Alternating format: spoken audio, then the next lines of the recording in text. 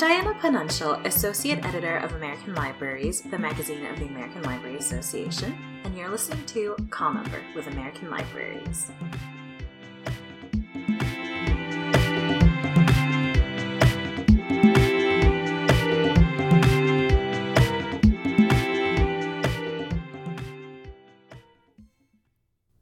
This year, the Newbery Medal is celebrating 100 years of recognizing distinguished children's literature.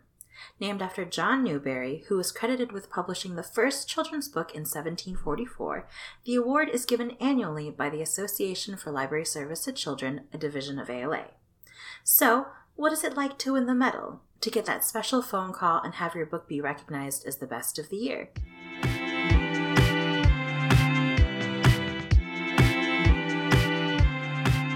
On this episode, I spoke with past Newbery Medal winners Jerry Craft, Cynthia Kadohata, Tay Keller, and Lois Lowry. We walked down memory lane and chatted about what they remember about the day they learned they had won, what they hope kids have taken away from their books, and what projects they're working on these days. But first, here's a word from our sponsor. As a member of the American Library Association, you're committed to providing the best reading for the largest number at the least cost. Geico thinks that last part should apply to you too. That's why when you go to geico.com/disc/ALA, call 1-800-368-2734, or contact your local Geico agent for a fast, no-obligation quote, you could save even more with a special discount when you mention you're a member of the ALA. And be sure to ask how Geico could help you with homeowners and renters insurance, plus coverage for your motorcycle, boat, RV, and more. With Geico, it's easy to bundle your policies to make it easy for you and to help you save even more money. So don't wait. Go to geico.com/DISC/ALA, call 1-800-368-2734, or contact your local Geico agent for a fast, no-obligation quote now.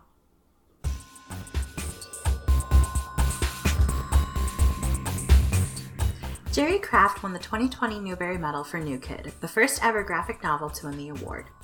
We talked about the day he received the call from the selection committee and how he hopes more people recognize graphic novels as a form of literature.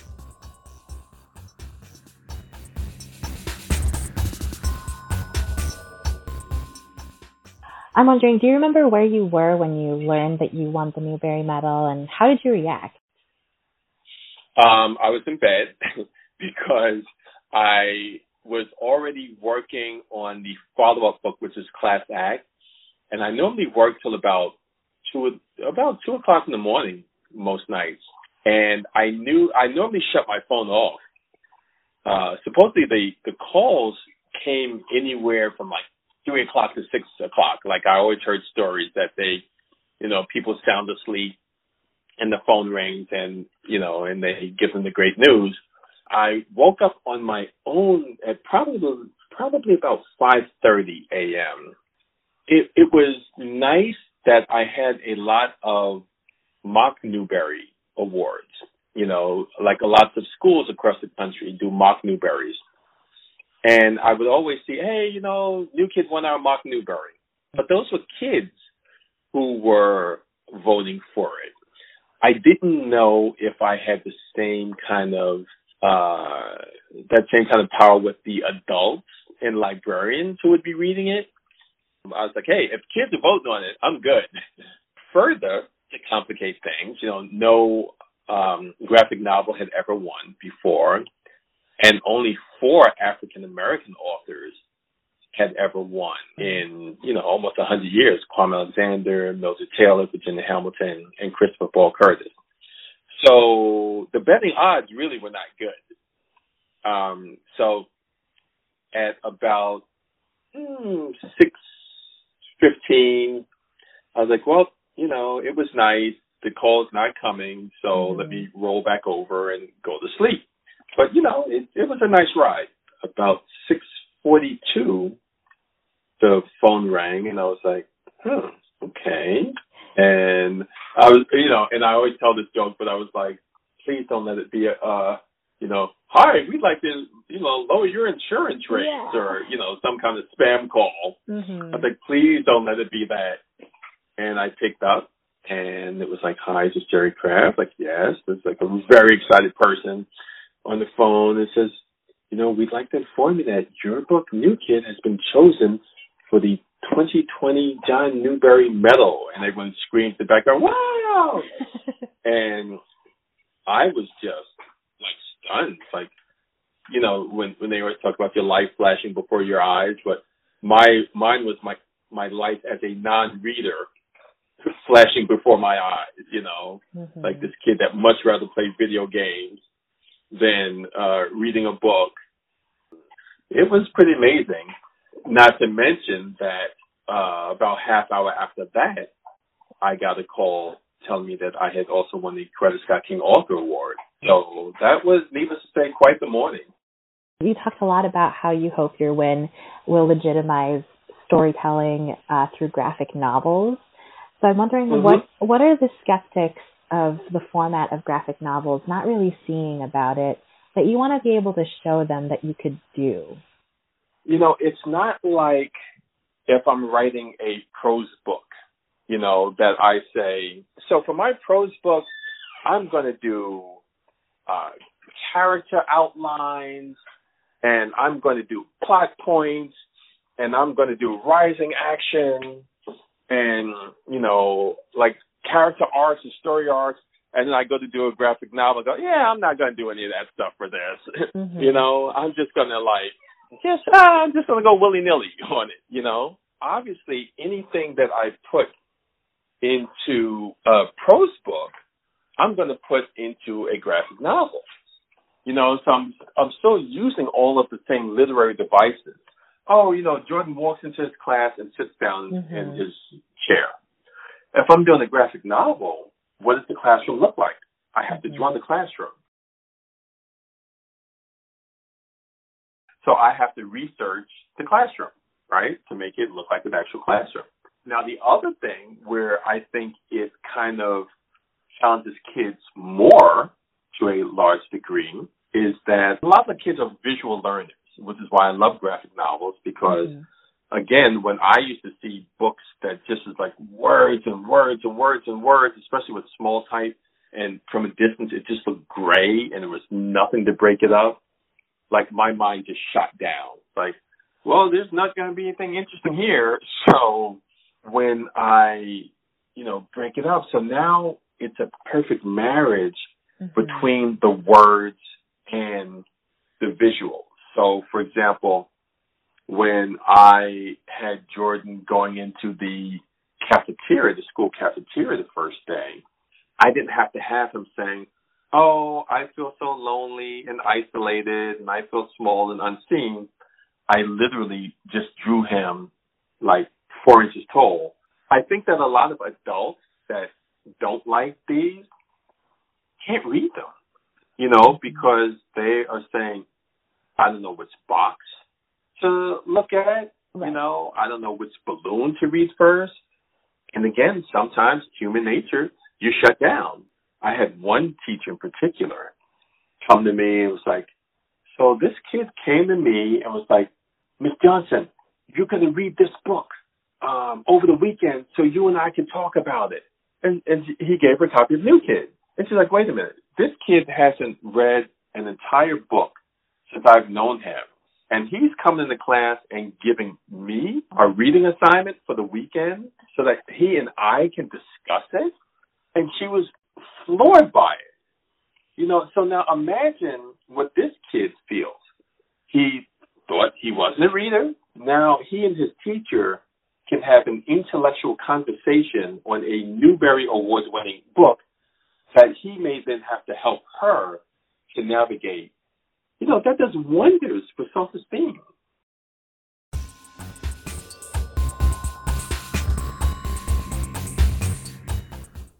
As a member of the American Library Association, you're committed to providing the best reading for the largest number at the least cost. Geico thinks that last part should apply to you too. That's why when you go to geico.com/disc/ALA, call 1-800-368-2734 or contact your local Geico agent for a fast, no-obligation quote, you could save even more with a special discount when you mention you're a member of the ALA. And be sure to ask how Geico could help you with homeowners and renters insurance, plus coverage for your motorcycle, boat, RV, and more. With Geico, it's easy to bundle your policies to make it easy for you and to help you even save even more money. So don't wait. Go to geico.com/DISC/ALA, call 1-800-368-2734, or contact your local Geico agent for a fast, no-obligation quote now.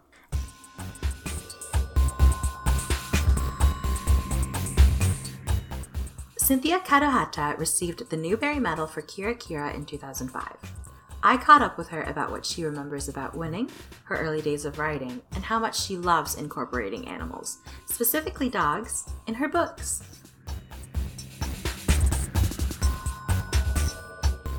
What was your reaction when you heard that you won the medal?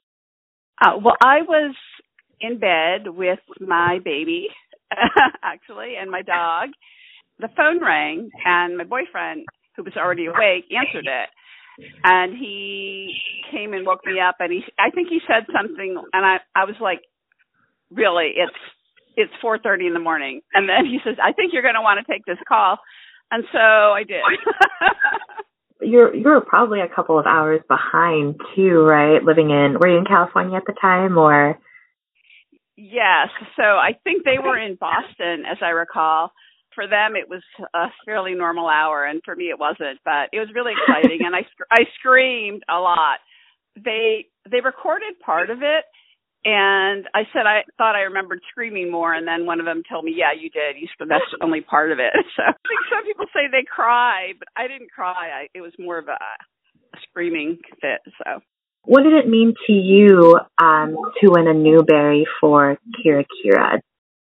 I think it was kind of amazing because when I was first writing, everybody told me, I've said this many times, but everybody was telling me nobody wants to read about Asian people. You kind of just have to have this, it's not even a belief. I didn't believe that I would get published. You just have to have this doggedness and not worry about what anybody is saying. And I worked at Sears at one point during college as a sales clerk. And I was telling two of the ladies there that I wanted to be a writer, and they literally were like, ha, ha, ha, ha, ha, laughing out loud. And they're like, what are you going to write about, working at Sears? And I said, well, maybe. Did it ever discourage you at all, or make you second guess, what you were writing, like the subjects that you were writing about?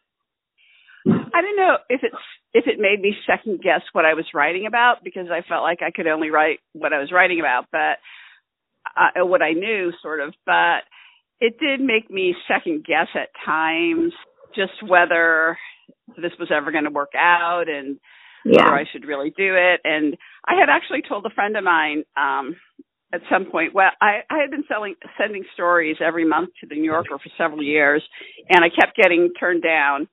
Yeah, some of the stories were bad, but I think some of them were good. And so finally I said to somebody, I don't think I'm ever going to publish. I wonder if I should just move on, because it had been several years.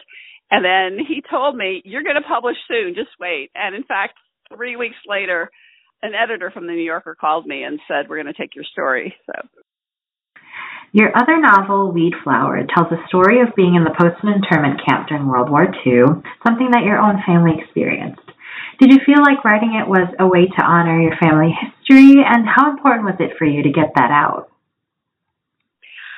I think my dad was the one in Poston, and my mom's family was in Manzanar. She herself wasn't. She was in Hawaii, but I felt like it was something I was doing for my dad. Like when you get older, you appreciate, how hard your parents worked. I mean, my dad worked so hard. I just feel like he got out of camp. He had nothing, and he built a life for us. And I never really appreciated it. I was probably pretty mouthy when I was young, and so it was good to grow up and kind of dedicate a book to him and feel like I was telling a story that meant something to him.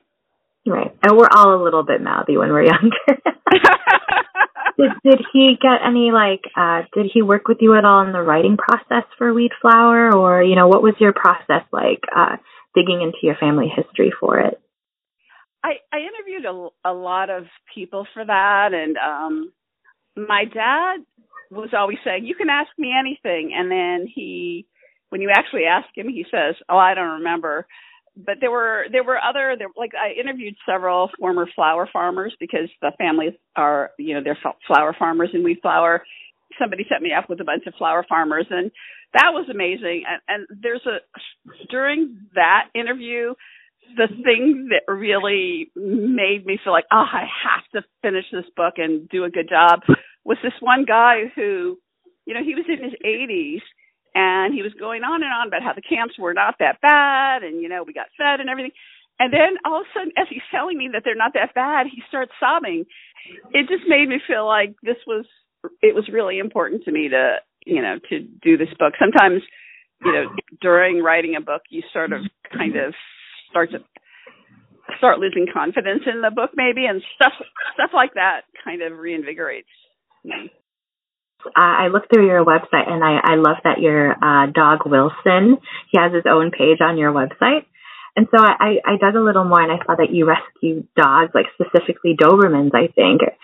And so I'm wondering, how does the compassion behind caring for, dogs and animals in general and being in companionship with them work its way into your book? So, yeah, I have two books, actually. I think the thing about Luck on the back cover, it has a picture of a Doberman, and then it has a picture of a Doberman on the front. I'm writing about, the thing I'm writing on now also has a dog in it. So I think I feel like for the rest of my life, I'm just going to throw dogs in every book. Because they're just such a big part of my life, and I feel so connected to them. So I kind of I just really enjoy writing about them.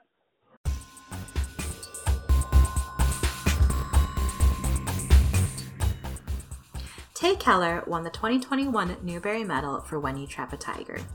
We talked about how she almost missed the call from the selection committee, what it was like growing up in Hawaii, and themes from her new book, Jennifer Chan Is Not Alone.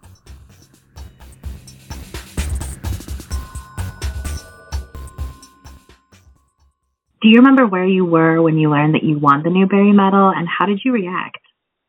Yes, I don't think that I could forget that moment.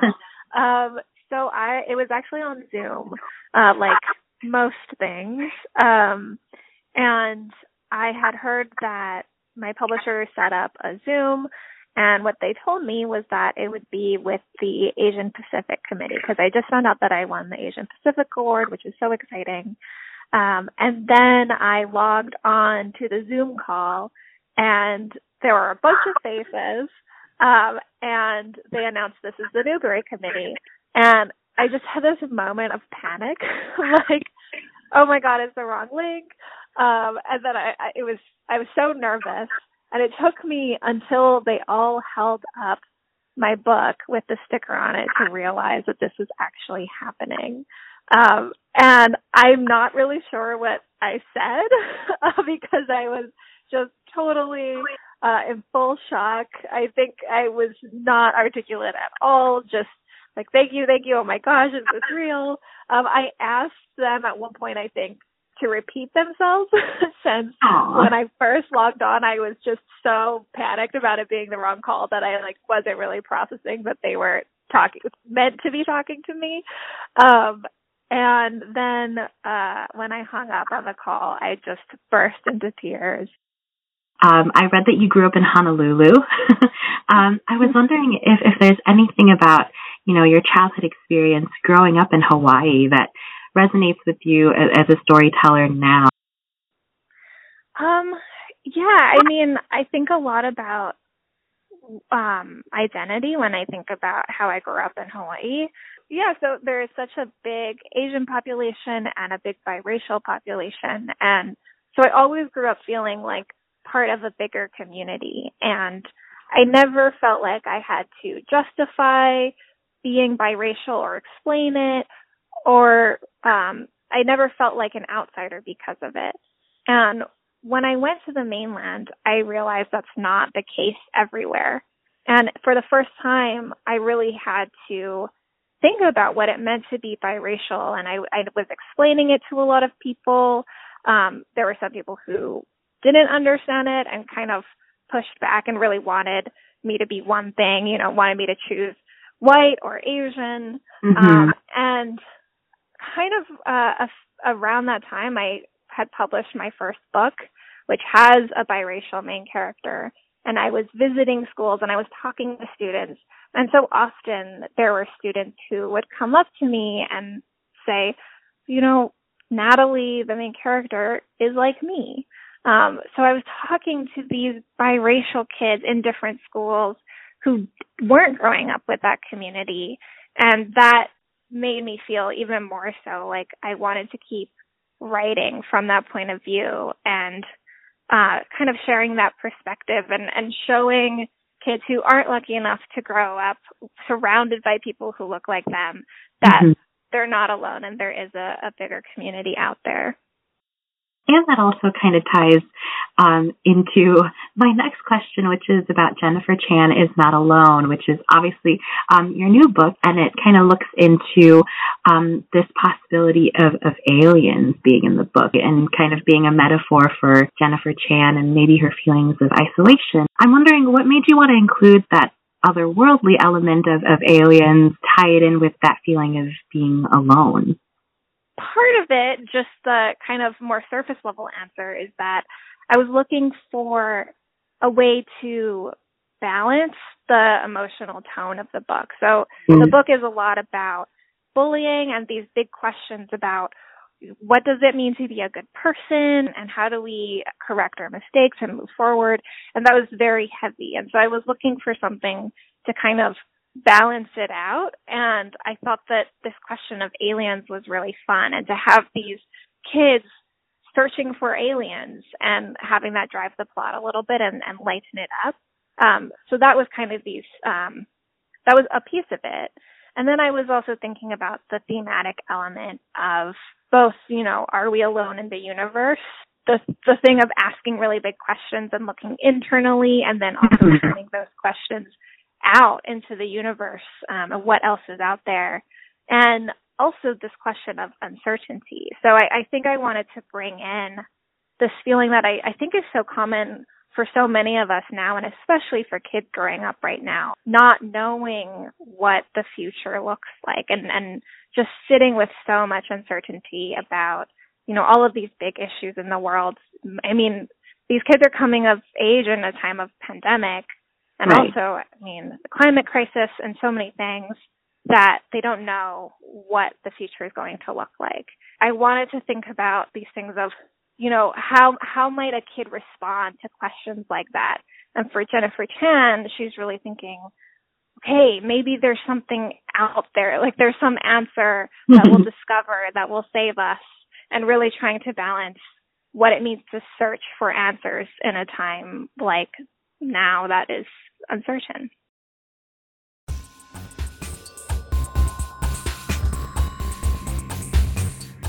As a member of the American Library Association, you're committed to providing the best reading for the largest number at the least cost. Geico thinks that last part should apply to you too. That's why when you go to geico.com/DISC/ALA, call 1-800-368-2734 or contact your local Geico agent for a fast, no-obligation quote. You could save even more with a special discount when you mention you're a member of the ALA. And be sure to ask how Geico could help you with homeowners and renters insurance, plus coverage for your motorcycle, boat, RV, and more. With Geico, it's easy to bundle your policies to make it easy for you and help you save even more money. So don't wait. Go to geico.com/DISC/ALA, call 1-800-368-2734, or contact your local Geico agent for a fast, no-obligation quote now.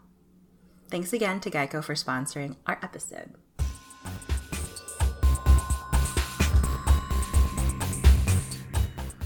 Lois Lowry is one of 6 authors to win the Newbery Medal twice, for Number the Stars in 1990 and The Giver in 1994. She and I chatted about where she was when she got the call both times, what it feels like to see her books challenged, and how she taps into different points of view when she writes.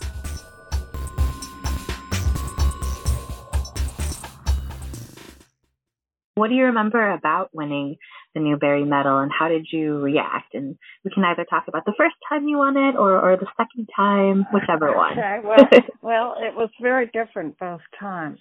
The first time was 1990. It was January. I lived in Boston. I was sitting at my desk early in the morning, and had no idea that the committee was meeting. Nowadays, of course, everybody knows what day it's meeting and who's on the committee. I didn't have a clue, nor had I been told or alerted to the fact that my book was under consideration.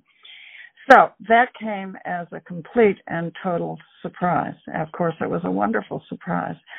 It was followed immediately by a set of odd and, in retrospect, funny little disasters, because they asked me during that phone call if I was willing to fly to New York that day in order to be on the Today Show the next morning. I looked out the window on a January day, and it was snowing, and I said, oh, sure, I'll do that. And so I was instructed to go to the airport, and there would be a ticket waiting. And so I did that by afternoon to head to New York. And by then it was even difficult to get to the airport because of the snow. But eventually I got on a plane and took off, and it couldn't land in New York. So it circled and circled New York, and eventually, oddly, it landed in an abandoned Air Force base in upstate New York. And we stayed there for hours because they had to find snowplows to plow the runway at this abandoned place. By just 4 years later, I was, of course, much more aware of the medal, of when the committee was meeting, all of that. But that year, my book, The Giver, apparently had been widely talked about as a top contender for that award.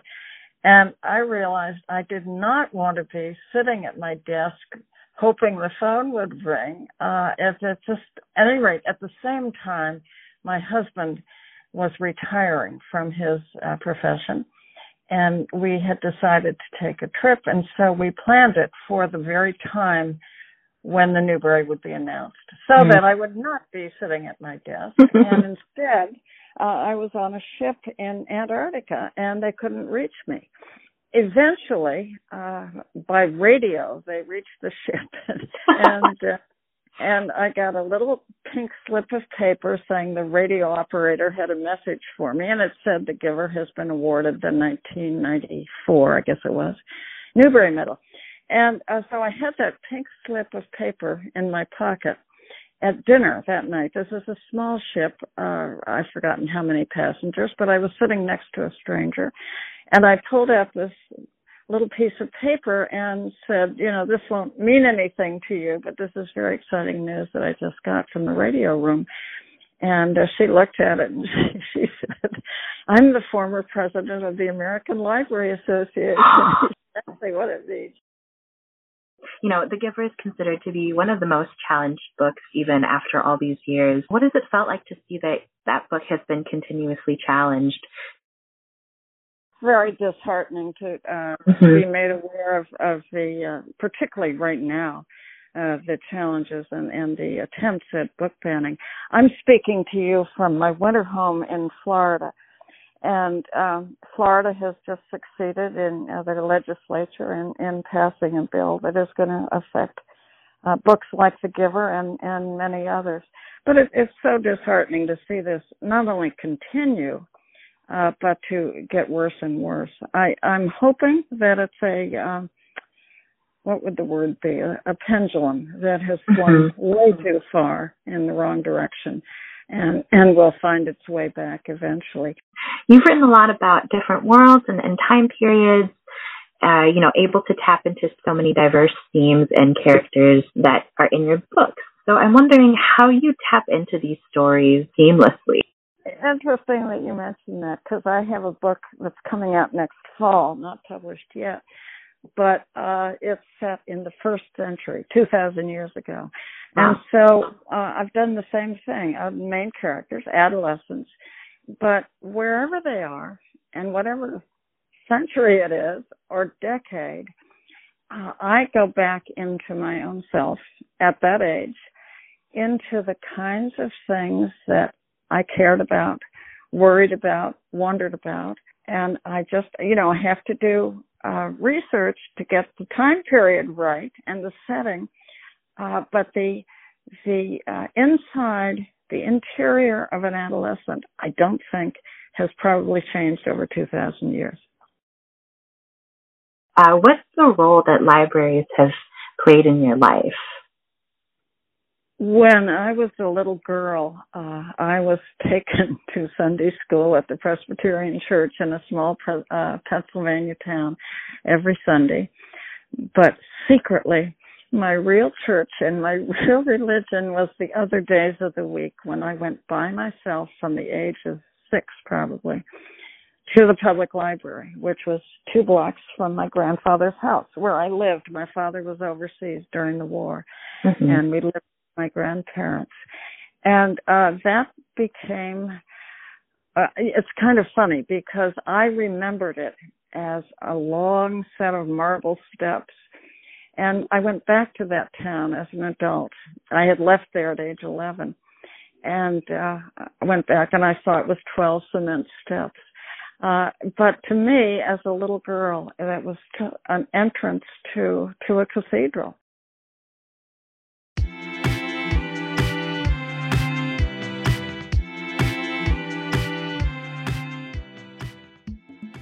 To learn more about the Newbery Medal, check out our stories in the June issue of American Libraries. Next episode, we'll be delving into international issues. We'll be talking to librarians about how their work has changed since Russia's invasion of Ukraine. You won't want to miss these conversations.